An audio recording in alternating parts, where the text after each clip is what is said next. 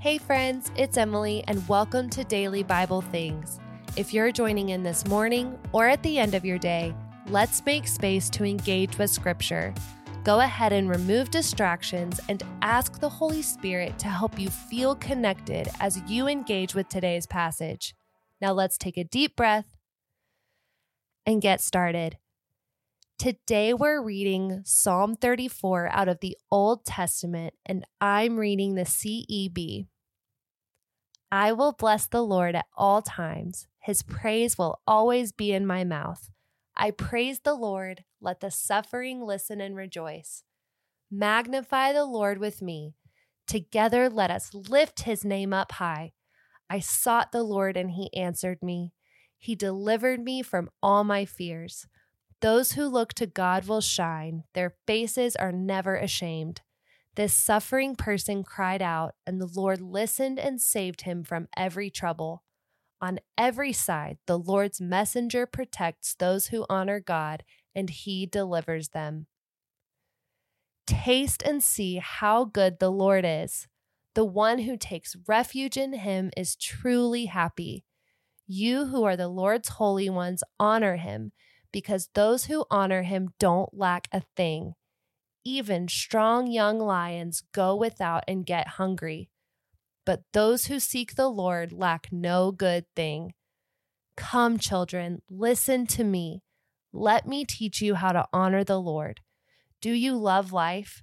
Do you relish the chance to enjoy good things? Then you must keep your tongue from evil and your lips from speaking lies. Turn away from evil, do good, seek peace and go after it. The Lord's eyes watch the righteous, his ears listen to their cries for help. But the Lord's face is set against those who do evil, to eliminate even the memory of them from the earth. When the righteous cry out, the Lord listens. He delivers them from all their troubles. The Lord is close to the brokenhearted. He saves those whose spirits are crushed. The righteous have many problems, but the Lord delivers them from every one. He protects all their bones. Not even one will be broken. But just one problem will kill the wicked, and those who hate the righteous will be held responsible. The Lord saves his servants' lives. All those who take refuge in him won't be held responsible for anything. After reading today's passage, here is the question to think about. How does it make you feel to know that God is always watching over you and listening to you because he cares about you? How do you feel when you talk with God in prayer?